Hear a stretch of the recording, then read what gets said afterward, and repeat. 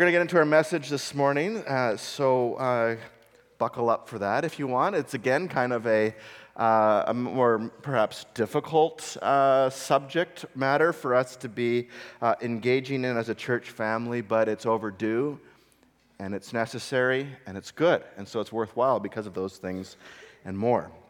We're taking kind of an introduction to a deep dive into our emotional health, diving beneath the surface of the person that we present to the world, and even to ourselves, and even to God, looking at the distance or the discrepancy between who we profess to be, especially on social media, okay, or amongst one another in a church setting or wherever, the distance or discrepancy between who we profess to be and who we are.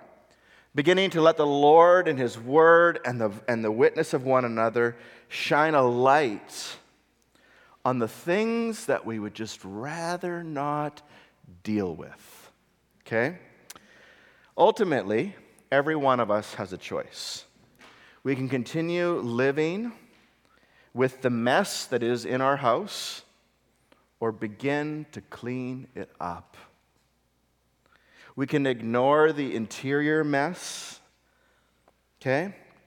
Or we can man up, woman up, and begin to fight the good fight, letting Jesus actually be the Lord of our lives in every single area, including our past, present, and future.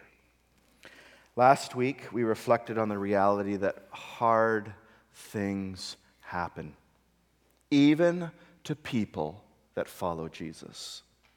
Failed marriages, car accidents, cancer, abuse, death of a loved one, the inability to have children, and thousands of other hard realities, they hit us in this life like a ton of bricks. In fact, a negative, major life-altering event becomes like a wall that we get stuck at in life.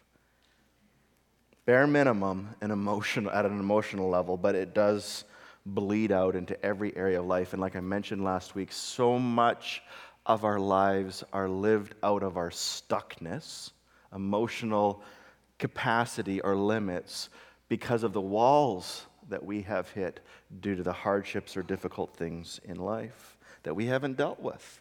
Things from our childhood. Things that happened in adulthood when we, like our high school grads, bright-eyed and bushy-tailed about the future, and then life happens. And we get stuck. We get limited by this wall in front of us. Today is kind of like a part 2 to what we shared and reflected on last week, as we want to grow in our understanding of what does it actually mean to walk through the wall with Jesus, to discover how sweet it is to trust Him. What does it actually look like? What does that entail? Okay? So essentially, it's a deep dive into the reality of what it means to walk into our losses and our pain. A few weeks ago, I shared with us the reality that to the degree that we ignore our own reality is the degree that we are distant or cold or separated from a true and genuine relationship with God. That you and I can only be as close to God as we are close to ourselves, or we can only know God to the degree that we're honest with ourselves. It's just how we were wired, how God made us. And so when we encounter loss in this life, it's not the spiritually mature thing to just suck it up, buttercup. That's what men especially are told, just suck it up and move on. Be a man.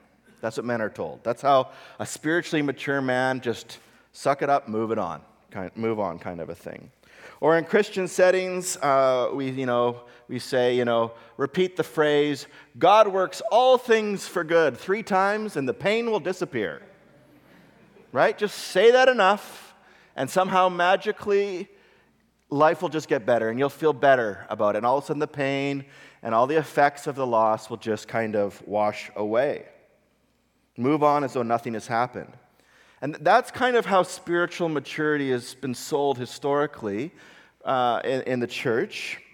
And yet that's not the way of spiritual maturity in response to loss and suffering and pain.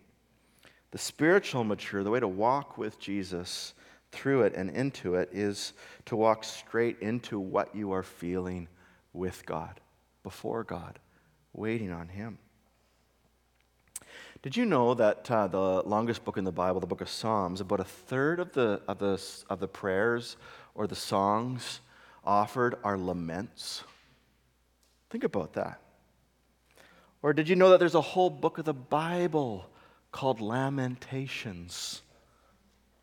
Or there's a whole other book of the Bible, and it's a long one, called the book of Job, that is all about one man's journey into his loss and into his suffering, and where is God in the midst of it all. We live in a sinful, evil world. And the Bible doesn't ignore this reality and its effect on us. And it certainly doesn't gloss over the fact that every one of us will experience loss, pain, and suffering in this world. In fact, Jesus even said, He says, in this world you will have trouble. You will suffer the effects of evil, sin, and death, and even for giving your yes and following Jesus, you'll experience even stuff on top of that.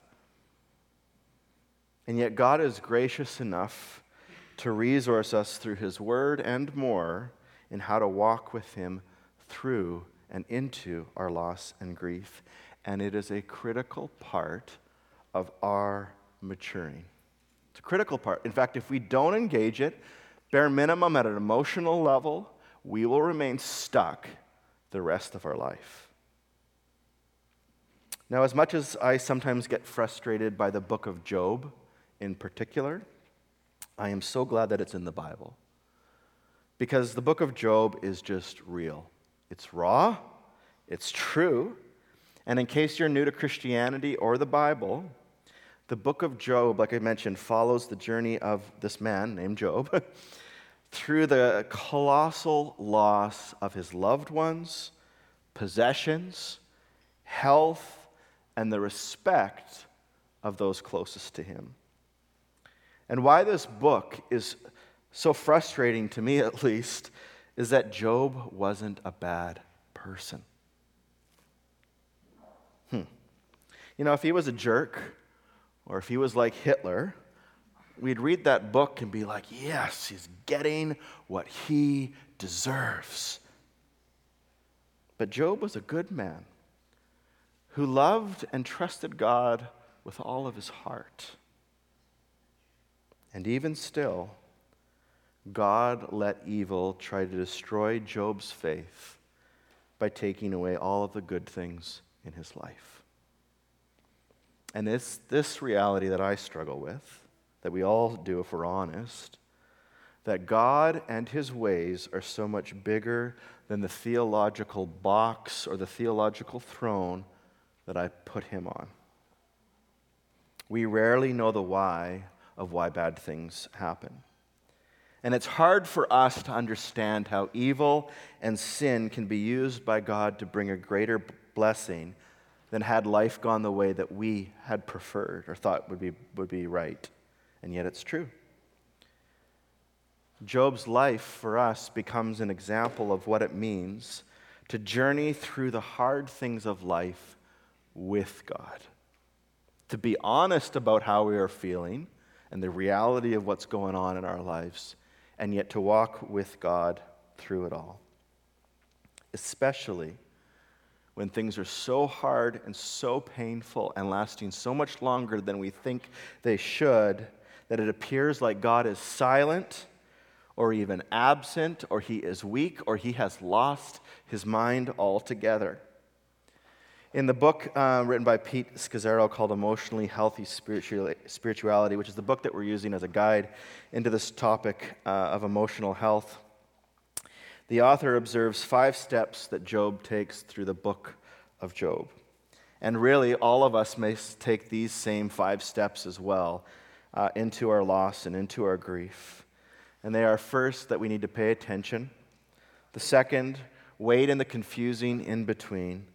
Third, embrace the gift of limits. Fourth, climb the ladder of humility. And fifth, let the old birth the new in his time. So first, pay attention. This is, by the way, the opposite of ignoring our emotions, denying our pain, blaming ourselves or others, however we cope with the hard stuff of life. Maybe we become hostile and we are angry all the time, or in certain situations, or we distract ourselves, or we rationalize things away, or we intellectualize them, or in the church, we spiritualize them away, our pain. Job 3, 1-4, listen to the pain in his voice. He says this, after meaning all the bad things that happened to him, Job opened his mouth and cursed the day of his birth.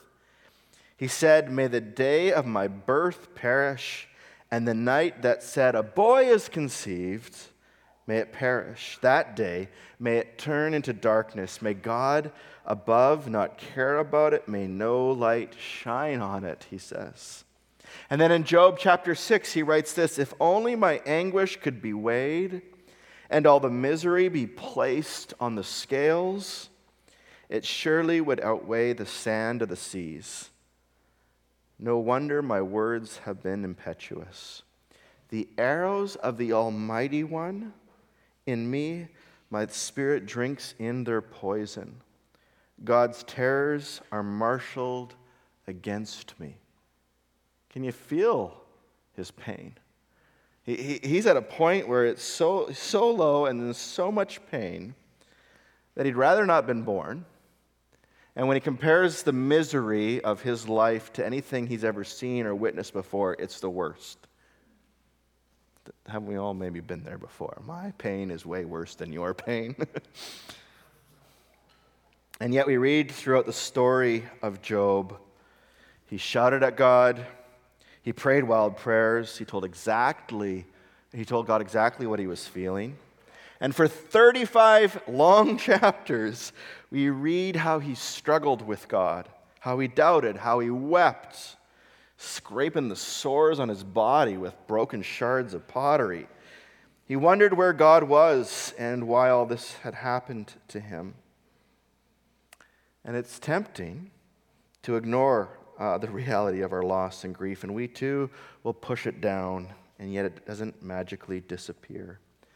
And if we do push it down, or if we do ignore it, it slowly leaks out in the way that we do life. Passive-aggressive behavior, sarcasm, a nasty tone of voice, giving others the silent treatment, anger, bitterness, a hard heart, or a closed-off heart, or we become overly sensitive, especially in certain areas. We have to enter the mess with God and with one another if we want to avoid being stuck for the rest of our life. Speaking of the rest of our life, how long does it take to get through the loss and pain that we suffer in this life? And my answer to that is I have no idea. Every situation is different. The only thing I can probably guarantee with any sense of certainty is it'll last longer than you want. No one likes to wait, especially in hard times. Yet that's what Job did. The second thing we must do, in addition to paying attention, is we must wait in the confusing in between. Job had to wait so long that those closest to him quit on him, adding more pain to the already unbearable pain that he was experiencing. And they weren't of any help anyways to begin with. They didn't even really stick by his side. We read in Job 4, one of his friends says this, "Consider now who being innocent has ever perished. Where were the upright ever destroyed," he says. "As I have observed, those who plow evil and those who sow trouble reap it." Meaning, Job, you must have done something wrong or evil to deserve all that's happening to you. And the church like Job's friends, can do likewise, especially in the confusing in between. We can be so cruel to those who are in pain. Either saying you're not being faithful because you're sad, or you're in a season of sorrow. And that's not how a Christian should weather pain or suffering. Or saying, you know what, you must have done something wrong to have what happened to you happen to you. You know, maybe you didn't read the Bible enough. Maybe you don't pray enough. Maybe you didn't give enough. That's why you're going through the hard times that you're going through. When Job actually teaches us that there are no quick fixes to our loss and grief, and that sometimes bad things happen to good people. So Job teaches us. And we must wait in the in-between, walking it out with God in His timing. It's a path that we must take where the waiting sometimes becomes its own pain on top of the pain of loss. Yet even in the waiting, there's more good inner work that needs to be done. And what is this inner work that God is doing in our lives, in the waiting and in the pain and suffering? It's teaching us to embrace and to see our limits as gifts. Our limitations are a gift from God. As I mentioned last week, the very reason that God allows hard things to happen to us is so that we can be broken enough to let Him in and begin to do the deep inner work that needs to be done, and to discover just how sweet it is to trust Jesus, to actually experience the reality that if I have Jesus, I have more than enough for this life and what is to come.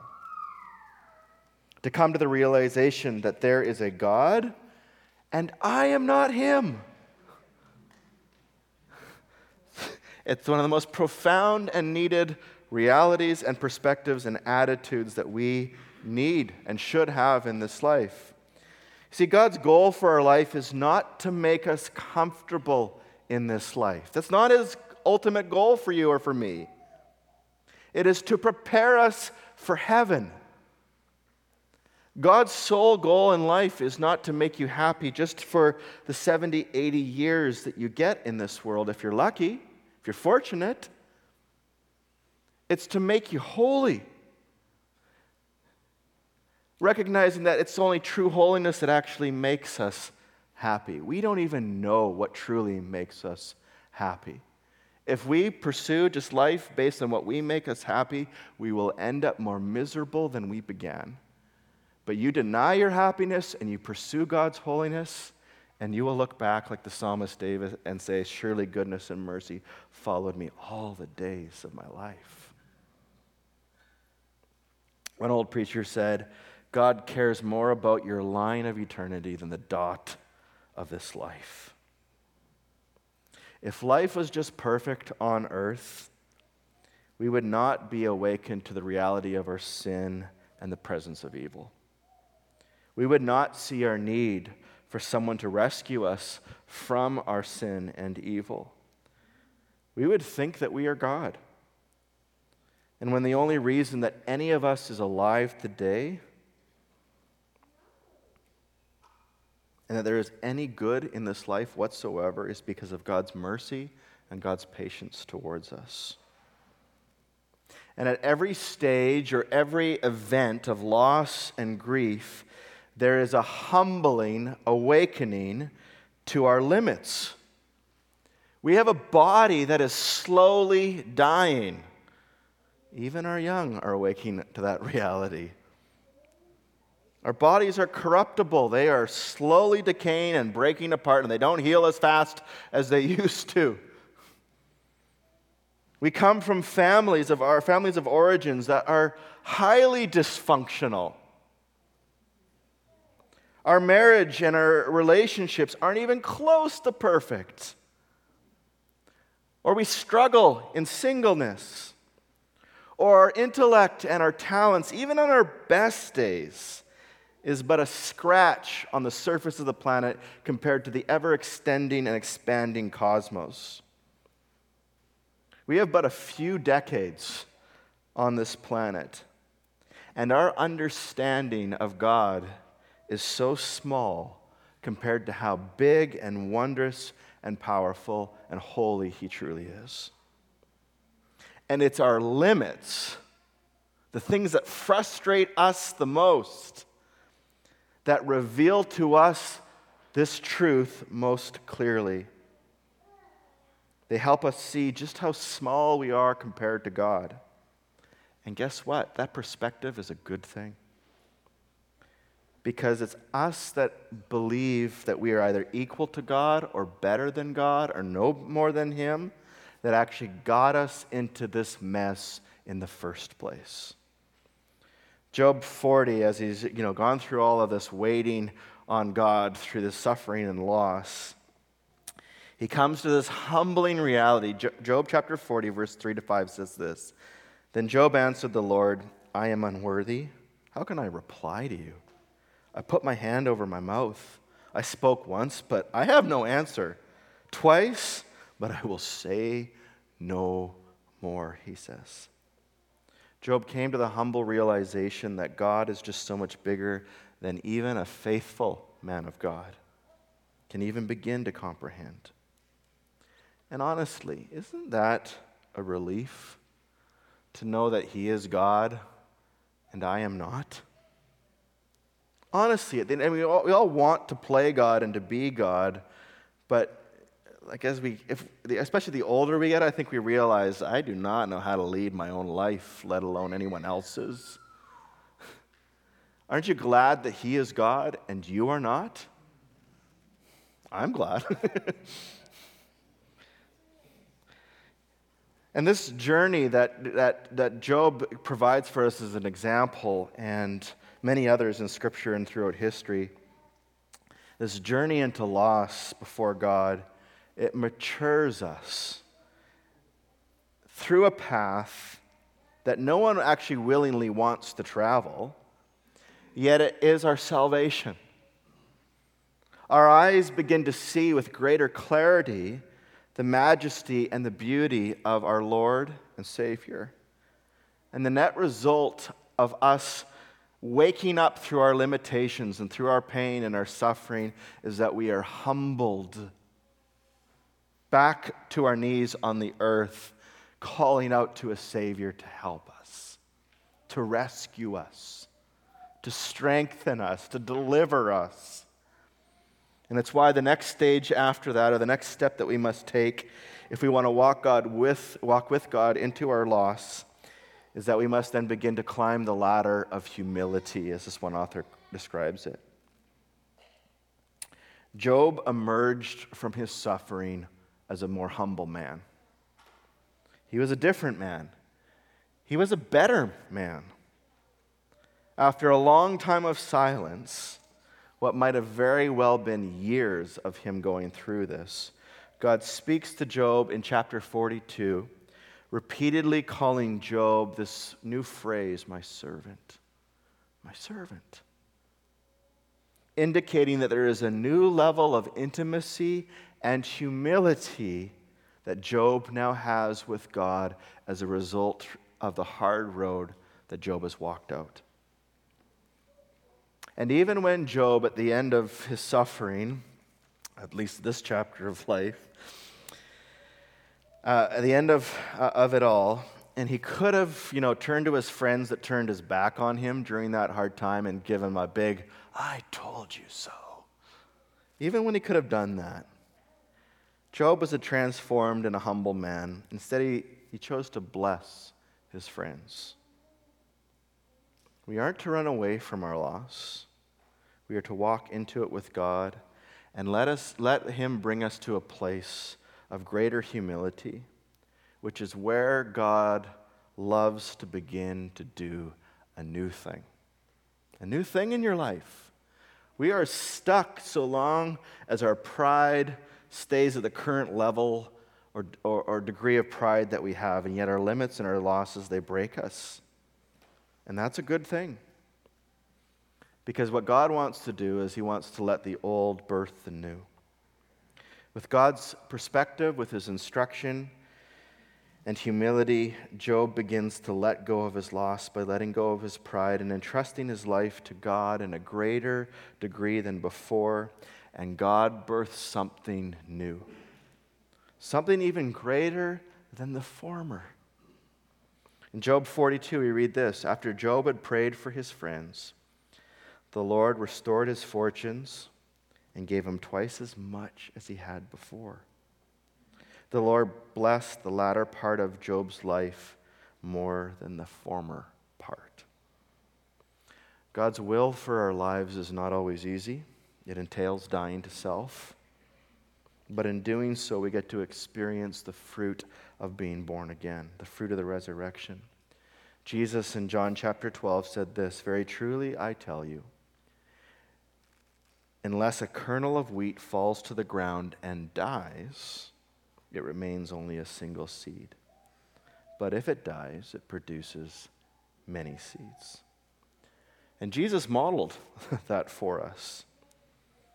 You see, our God isn't a God that asks us to go through something in life that he isn't willing to do or hasn't even done or experienced himself. Have you ever considered the loss and the grief that our sin caused him? The heartache and sorrow that our sin causes him? The grief that dragging our feet or running away from him causes him? And aren't you grateful that Jesus didn't ignore or run from the pain that we are in his life as his kids? He didn't blame or shame. He entered into the mess of our loss and of his loss and of his grief, dying to self to make a right way into relationship with him.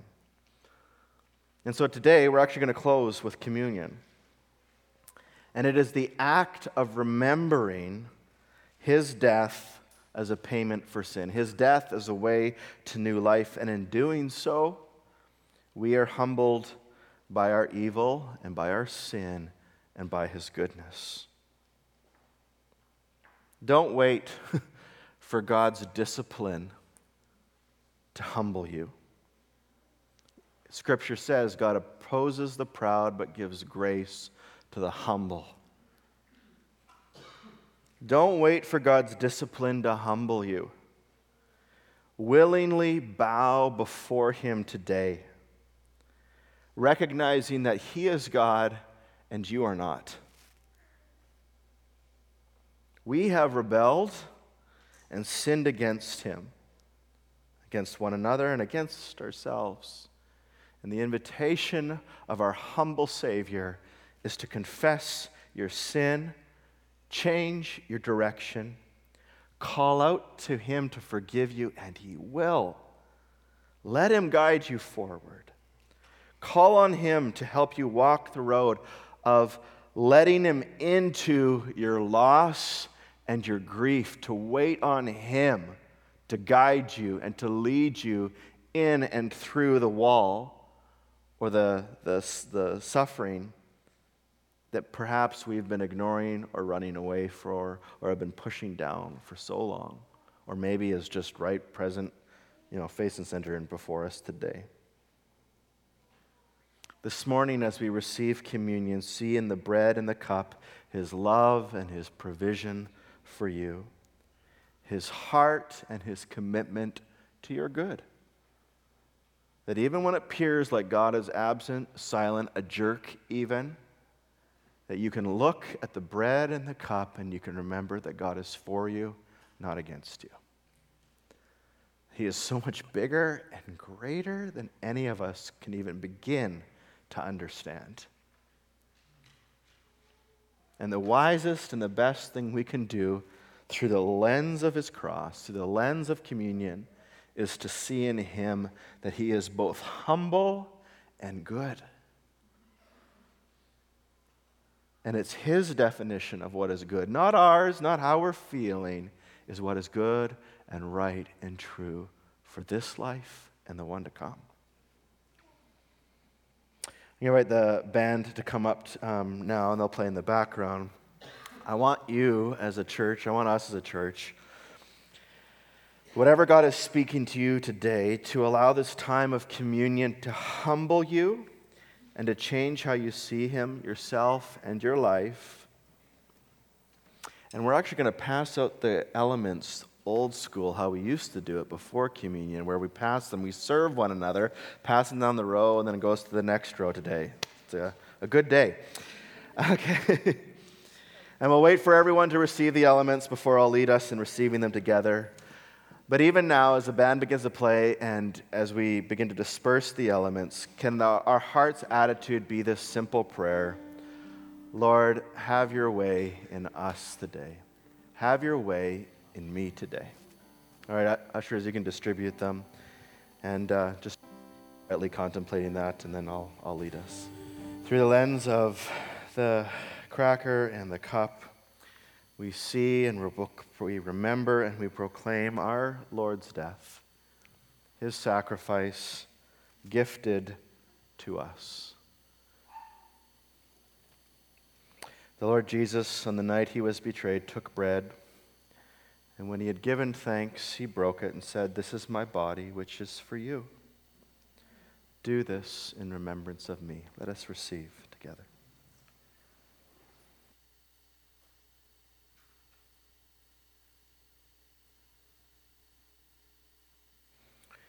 And in the same way, after supper, He took the cup, saying, "This cup is the new covenant in my blood. Do this whenever you drink it in remembrance of me. For whenever you eat this bread and drink this cup, you proclaim the Lord's death until He comes." Let us receive the cup together.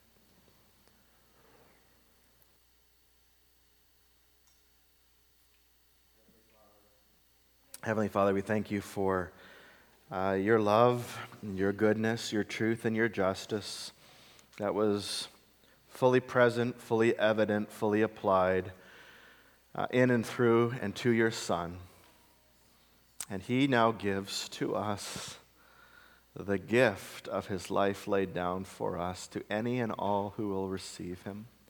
Any and all who will let go of their life, let go of their pride, humble themselves, repent of their sin, and call on Jesus to save them, to heal them, to forgive them, to liberate them from our brokenness, from our corruption, from our sin and our hard-heartedness, from our rebellion and pride, from our failures and mistakes, from our arrogance and our brokenness, and Lord, to heal us, to save us, to forgive us, to put us back onto solid ground, stable footing in You and through You and by You.